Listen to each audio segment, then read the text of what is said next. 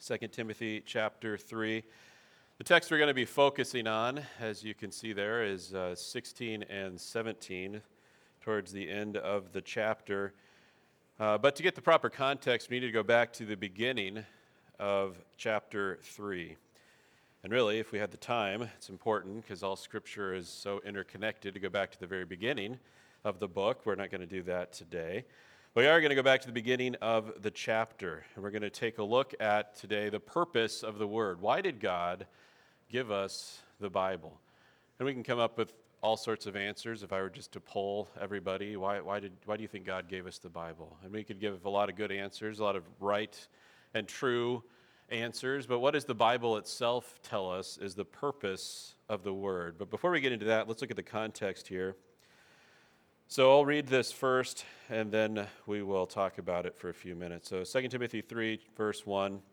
But know this, difficult times will come in the last days, for people will be lovers of self, lovers of money, boastful, proud, blasphemers, disobedient to parents, ungrateful, unholy, unloving, irreconcilable, slanderers, without self-control, brutal, without love for what is good, traitors, reckless, conceited, lovers of pleasure rather than lovers of God, holding to the form of godliness but denying its power.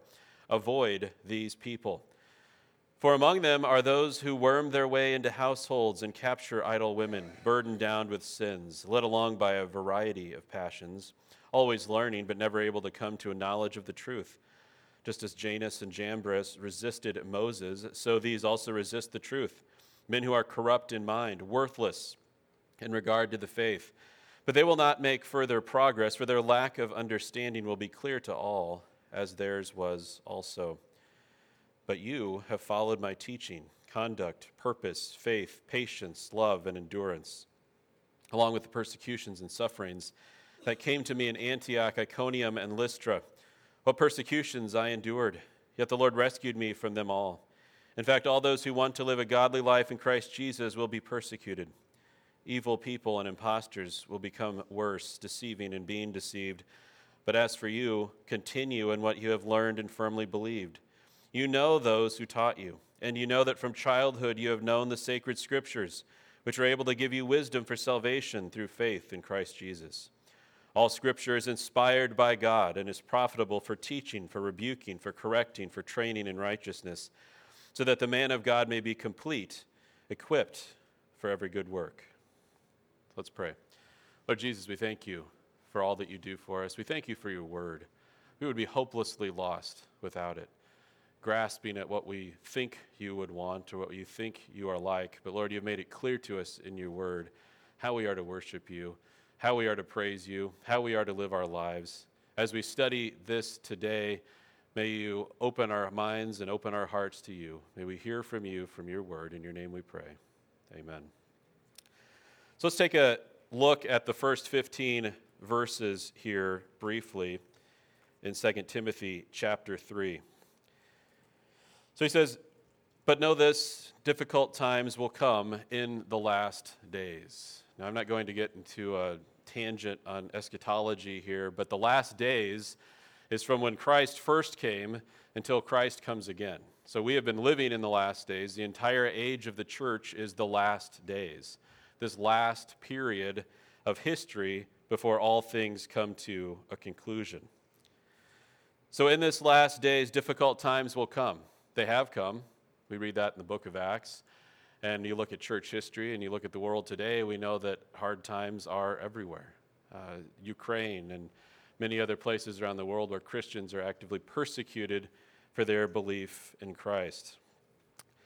So what is the world going to be like? What has it been like? What is it still like today? This should be very obvious from the text here. He says, for people will be lovers of self.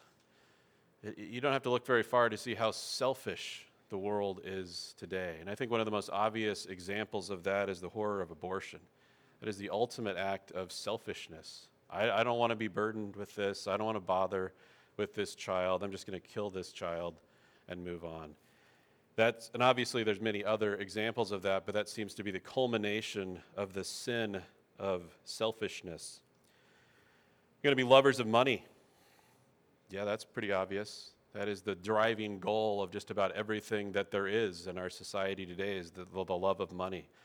The desire for more and more and more things that will one day all fade away. It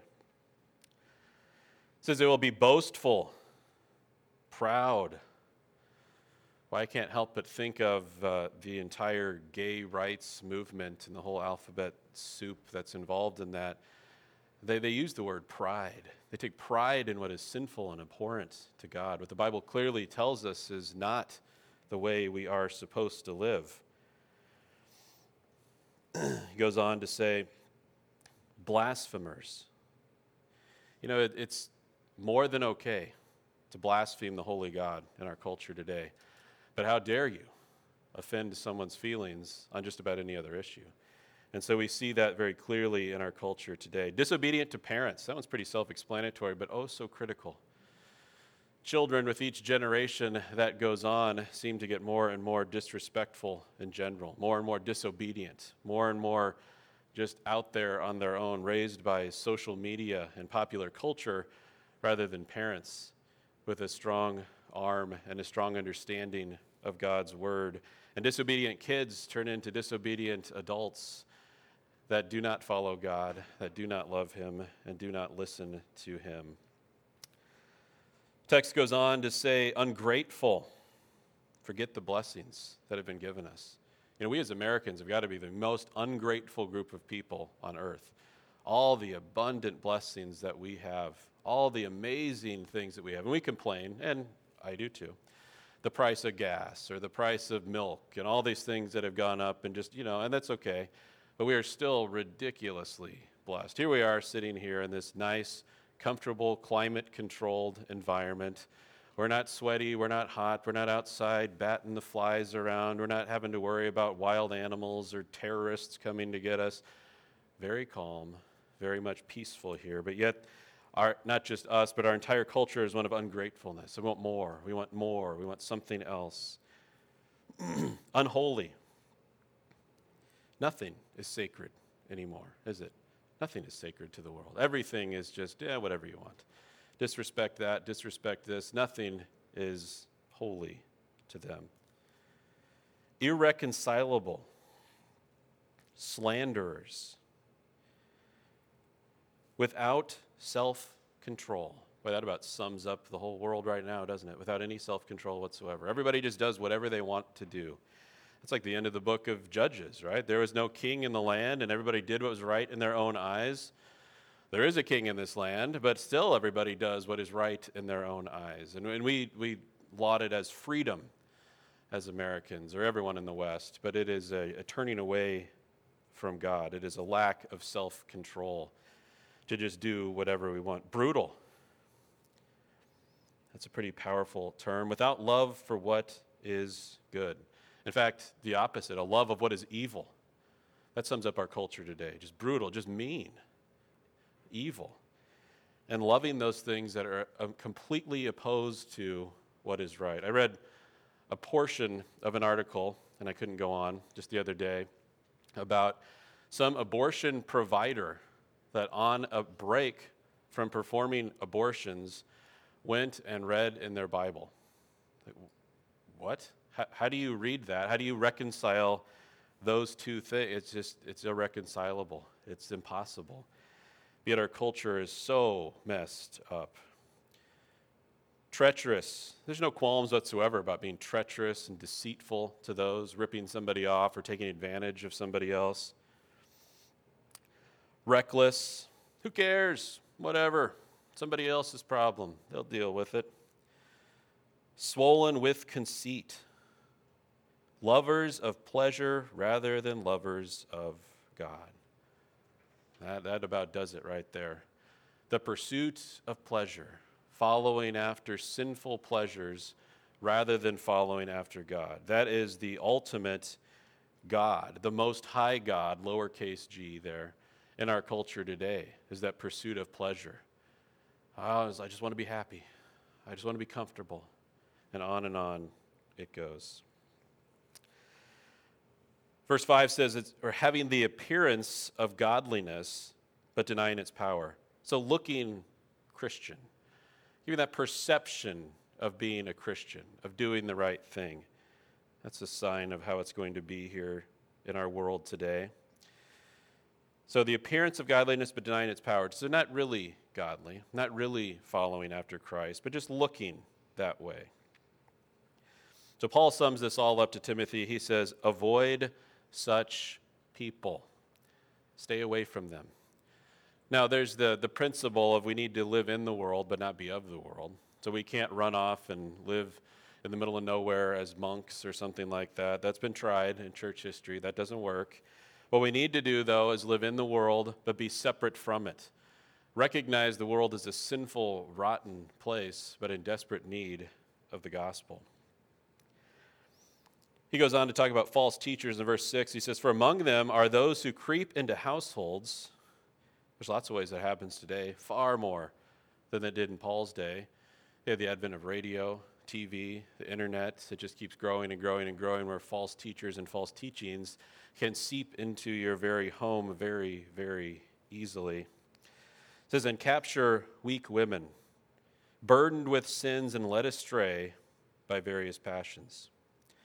So those that are overcome with sin and the guilt of sin, and then led astray in that way, because those false teachings and those false teachers are going to just encourage that behavior. Always learning, but never able to arrive at a knowledge of the truth. There is an abundance of resources out there in Christianity today to learn all sorts of things. I've met many people filled to the brim with facts from the Bible, church history, theology, and yet their life is a train wreck because there's no application of that truth. And that's what Paul is talking about here. Always learning, always taking in more information, but never arriving at a knowledge of the truth. Just as Janus and Jambres opposed Moses, and by the way, these were some of the, we don't know how many they were, but some of the magicians in the court of Pharaoh that opposed actively what Moses and Aaron were doing as they were trying to lead the people out, and they would throw down the staff, it would turn into a snake. What did the magicians do? They threw down their, you know the whole story. That's two of these people here is what is being referred to. So just as they opposed Moses, so these men, referring to the false teachers, also opposed the truth. Men corrupted in mind and disqualified regarding the faith. That's false teachers. They oppose the truth.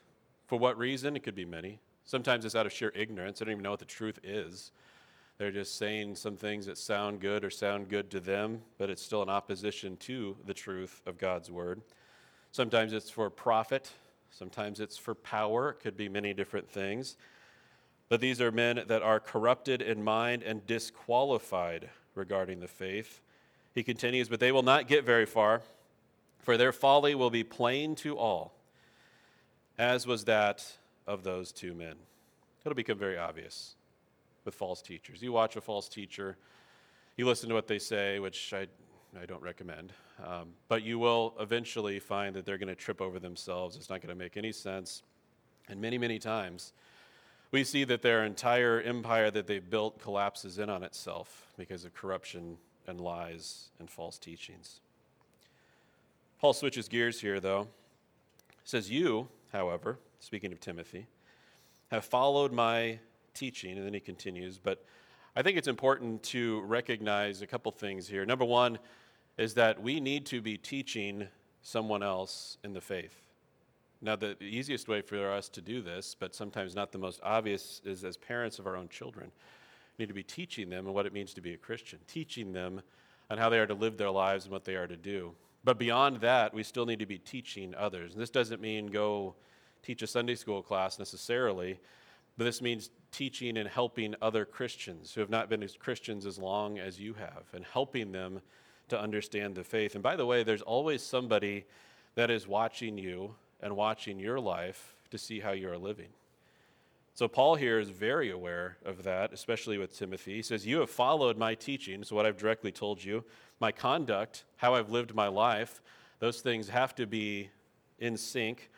My aim in life, what was Paul's aim in life? To give glory to God. Absolutely, to give glory to God. My faith, my patience, my love, my steadfastness, my persecutions and sufferings. So let's just stop there. So Timothy knew about these things. He understood these persecutions and sufferings. And if we're at all familiar with the book of Acts, we see the horrible things that Paul went through as a result of his faith and his testimony for Christ. He's got the list where he talks about he was shipwrecked, he was beaten, he was stoned, and it goes on and on and on about all the horrible things that he went through because of Christ. He says, these are persecutions I endured, yet from them all the Lord rescued me. And then he drops this line, verse 12, indeed, all who desire to live a godly life in Christ Jesus will be persecuted. Now notice he doesn't say may be persecuted, might be persecuted. All who desire to live a godly life in Christ Jesus will be persecuted. It is a fact that you will go through persecution. Now, it's not all going to be the same. It's not going to be the government agents come in and cart you away to prison or worse, but that does happen to some Christians still today. But it means we will encounter persecution if we truly want to follow Christ. If you want to follow Christ, you're going to go against all the things we just looked at earlier in the text that the world is talking about and that the world is doing. The world does not like that. The world does not like us at all. The more the world becomes diametrically opposed to Christianity, and we stand up for what the Bible clearly teaches and says, the world will hate us, and the world will persecute us. Jesus himself said, that's going to happen. They persecuted me, what do you think is going to happen to you? That's a paraphrase there. But that's clearly what is going to happen. This will happen. And Paul tells that to Timothy, and he tells it to all of us by extension. If you are truly following Christ, expect persecution. Don't be surprised by it. Don't be shocked by it. It's going to happen. And all the while, verse 13, while evil people and imposters, those false teachers there, will go on from bad to worse, deceiving and being deceived. So that's going to continue. It's going to get worse and worse and worse. But as for you, continue in what you have learned and have firmly believed, knowing from whom you learned it, and how from childhood you have been acquainted with the sacred writings, which are able to make you wise for salvation through faith in Christ Jesus. Timothy had the privilege of being one of the first generations of people to grow up in a Christian home. His mother and his grandmother were Christians, and they taught him the faith. For many of us, not all of us, but we've also had that opportunity to grow up in a very Christian environment. So for us in America, that means you're going to church, you went to Sunday school, maybe you went to Awana or some other equivalent type of ministry. You went to vacation Bible school, you went to summer camp. You had the whole gambit of everything that's out there. Paul is telling Timothy, go back to that. Remember all of those things. Remember what you were taught. And most importantly, in verse 15, how you have been acquainted with the sacred writings or the scriptures, which are able to make you wise for salvation through faith in Christ Jesus. And so that leads us to our text today, speaking about the Scripture. So Paul tells us a number of things here that we will look at. Number one, he says that the Scripture is inspired. He says all Scripture is breathed out by God. Breathed out by God.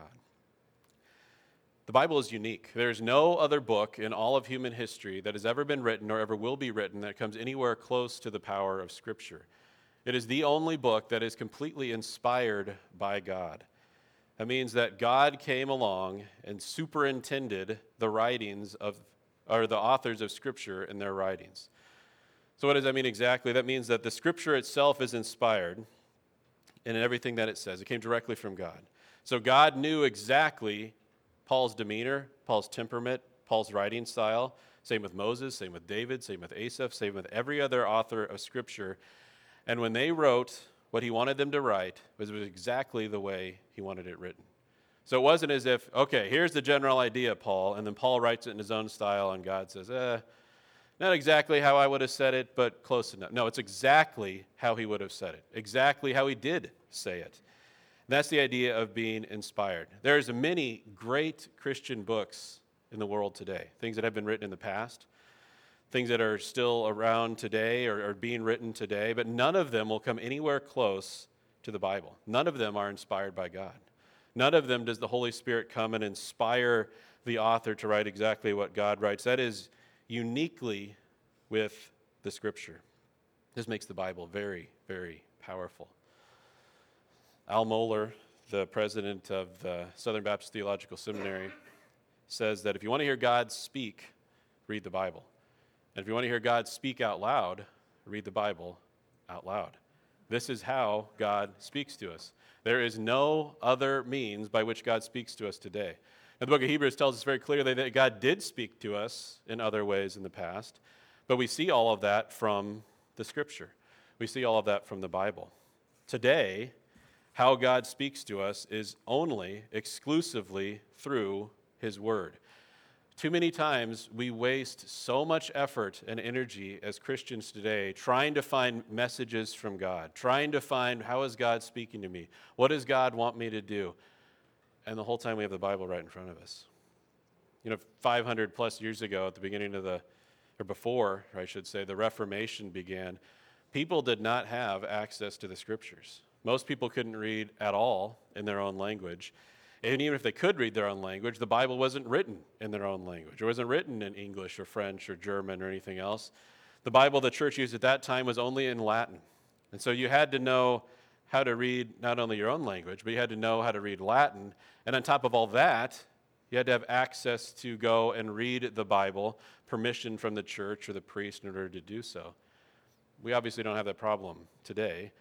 We have the Bible everywhere. We have, I don't know how many great, good versions of the Bible, translations of the Bible in English available to us today. If I were to poll each and every one of you, I bet we probably have like 500 copies of Scripture owned by just the people in this room, or just by the church itself. There's a case back here, and there's some here. I know that at the mission, we've got so many Bibles, we literally can't give them all away. And we try very actively. But they're everywhere. And that's a good thing, don't get me wrong. But the problem today is not that we don't have access to the Bible, is that we have the Bible, but we don't open it and read it ourselves.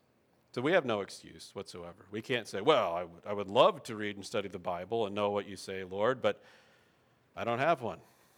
Yeah, you do. We all do, everywhere. So what is the Bible profitable for? Paul tells us 4 things here. Well, number 1, it's profitable for teaching.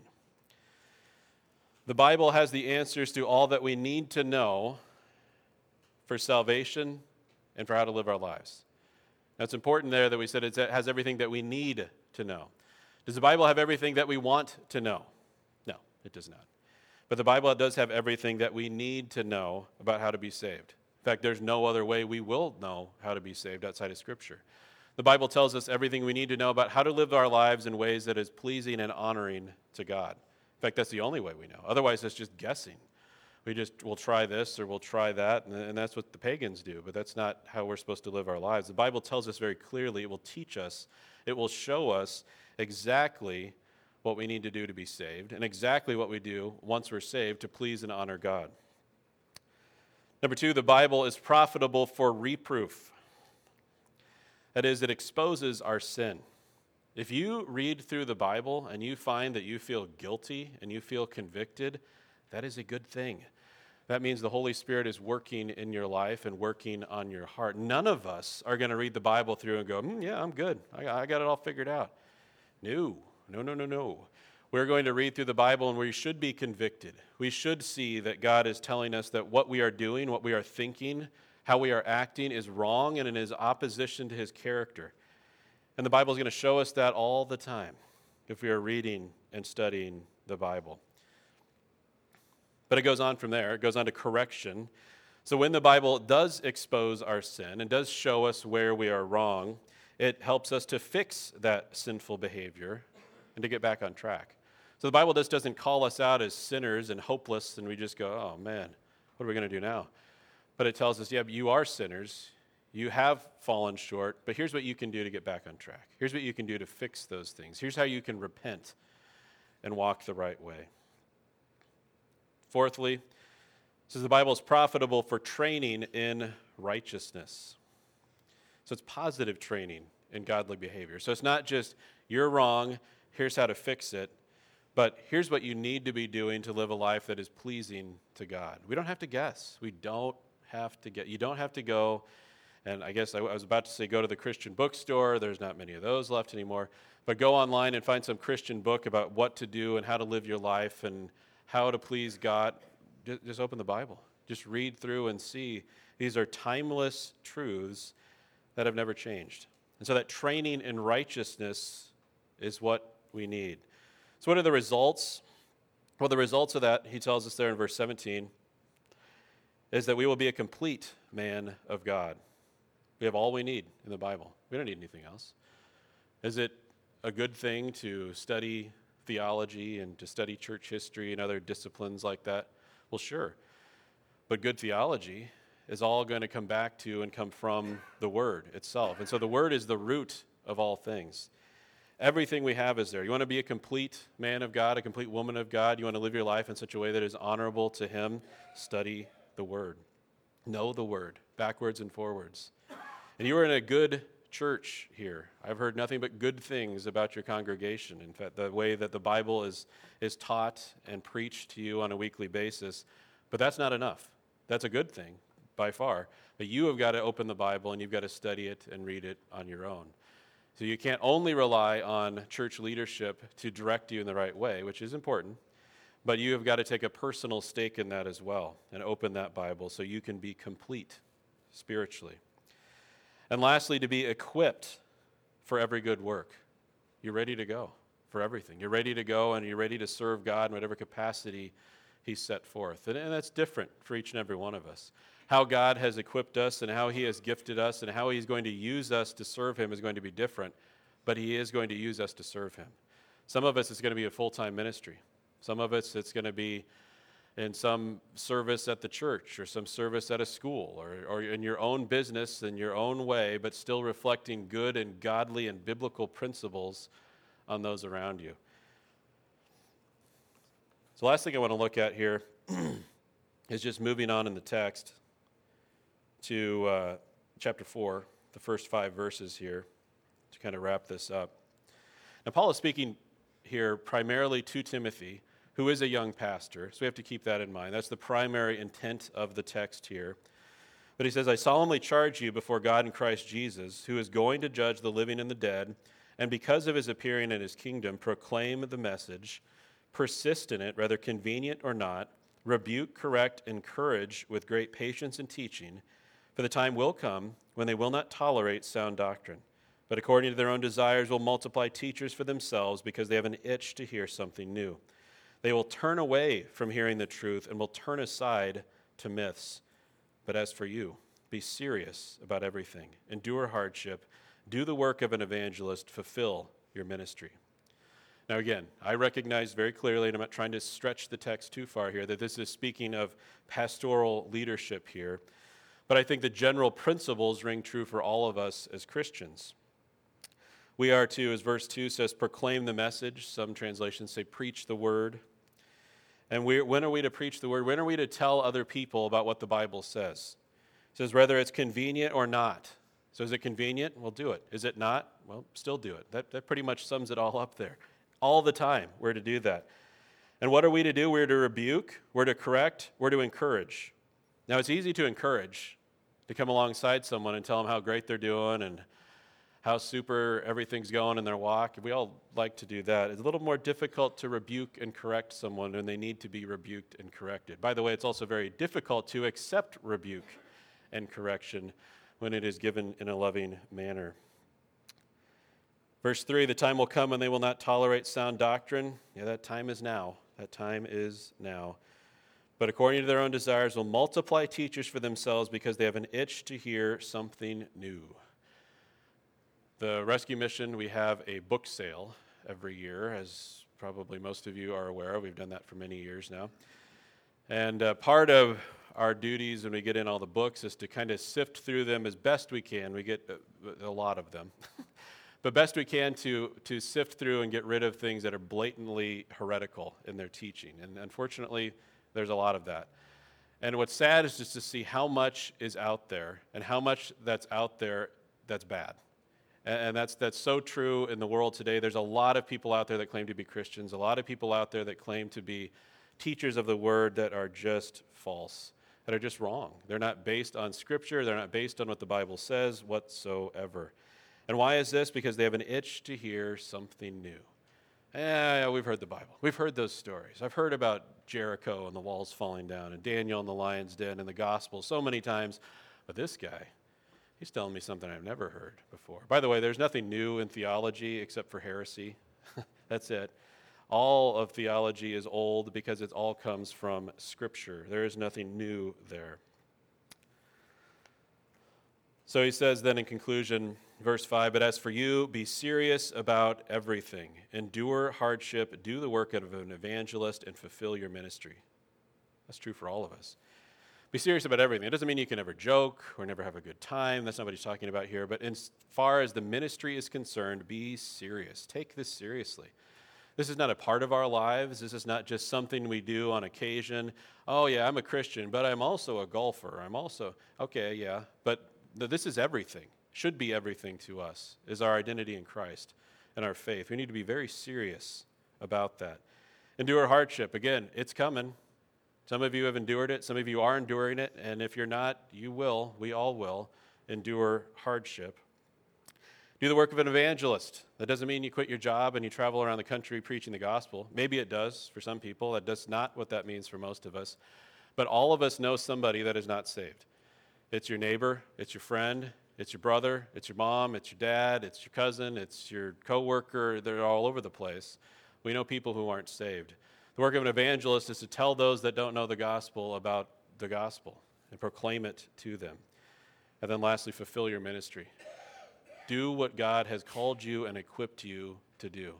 Now, I don't know what that is in every single one of you, but more than likely you do.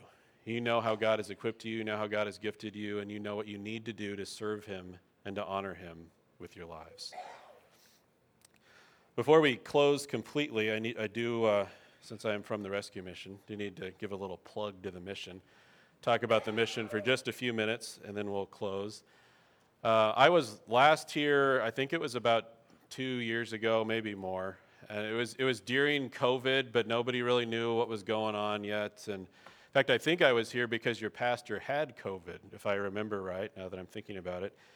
Anyway, that changed everything. And the reason I bring that up is it has really changed things at the mission as well. When I first started at the mission, I've been there since 2005. And when I first started there, we were full all the time. And we were like bursting at the seams. And the big reason for that was because we had the Tyson meat plant that was in Norfolk there. That closed in like 2006 or something. And since then, our numbers dropped off quite a bit. They were cut in half, basically, from the amount of guys that were coming in all the time. But it stayed like that, those numbers anyway, until we hit COVID. And then everything went wackadoo, as we all know in many ways. And one of the things that was odd that we noticed is rather than a bunch of people coming, a bunch of people stopped coming. And for the most part in our overnight guest program, which is the main, when you think about the mission and people just coming in and they need to get a job and they need to get things back on track, that's what we call the overnight guest program. That program dropped down to hardly anybody. We'd have 2 or 3 at a time. And there's been stretches where we had nobody in the men's dorms. Now the other programs are still going as normal. The New Life program, which is the year-long Christian discipleship program, and that was about the same. That didn't change a whole lot. But that overnight guest program just dropped. And so we thought, well, okay, maybe it's because everybody's getting these unemployment things and they're getting this money from the government for this or that because of COVID. But then when that stops, I'm sure we'll see them all back again. And that stopped and they didn't come back. I don't know where these people went. We know they're still there because we still see them coming for meals all the time. We still serve probably around 100 plates a day for people coming in for breakfast, for lunch, for supper. So we know they're still out there. People are still coming for assistance to get food boxes, to get a couch, to get pots and pans and things like that. But the nature of the ministry has changed quite a bit since COVID, and we really don't know why. And so for a long time, we were just kind of anticipating everybody's going to come back and we'll get back to normal. But as we're all aware, there's kind of a new normal now. And so there's a new normal at the mission as well. And so while we still do everything we've always done and will continue to still do everything we've always done, we're starting to branch off and look at some other ways in which we can serve people, some other ways in which we can serve and help the church. And so we've been talking about that. We've been kind of testing a few new programs, which we're not ready to publicly tell everybody. But it's been an interesting opportunity to see how God is working differently now, and how there's still people out there that are in need. And so that's still a big part of what we do, of course. But we're looking at doing some other things to continue to help the church and continue to help those in need the best that we can. And it's been an interesting growing experience for us. We still have an active jail ministry. We still go to many of the county jails. We go to Madison, we go to Antelope. We go to, those are the two big ones. We go to Pierce. Those are the ones that we go to on a regular basis to minister to the inmates there. We still have people, like I mentioned, coming for meals all the time. They come for a meal. They're going to hear the gospel message at supper. That's always tied into our chapel service, which is very evangelistic. And so no matter how things have changed, the focus of the mission has not changed, the primary focus, and that is making sure that everyone hears the gospel. And so whether they're coming to stay with us, whether they're coming to eat with us, whether they're coming to get a couch from us, or whatever it is, they're going to hear the gospel, and they're going to hear the need for the Savior. And so many of these people, they're so lost, and they're so lost in this world, and they're so lost in sin, and it is such another culture that most of us just are not used to and are not familiar with. But we preach the word, and we preach that the only way out of sin, the only way out of addiction is not some secular program. It's not some way that you do this or that. The only way out of that is Christ, and the only way out of that is the gospel, and there's no other way around it. And so no matter what their initial problem is that they're coming to us for, we know that there's a bigger need there, and that bigger need is that they need to know Christ. So ways that you can help the mission: you can pray for us. It is an intense spiritual battlefield. People that are very, very hardened. I went into this being so naive, thinking that, these people are going to just love to hear the gospel because, they've lost no, they're not. They've heard it all 100 times. They've been down this road and that road, and they're very hardened. But that doesn't stop the Holy Spirit, and that doesn't stop his working in someone's heart. So pray for those that come to the mission. Pray that they will receive the gospel, and that God will open the eyes of their heart to hear him. Also, there's many ways that you can get involved. Volunteering. We're always looking for volunteers to help in jail ministry.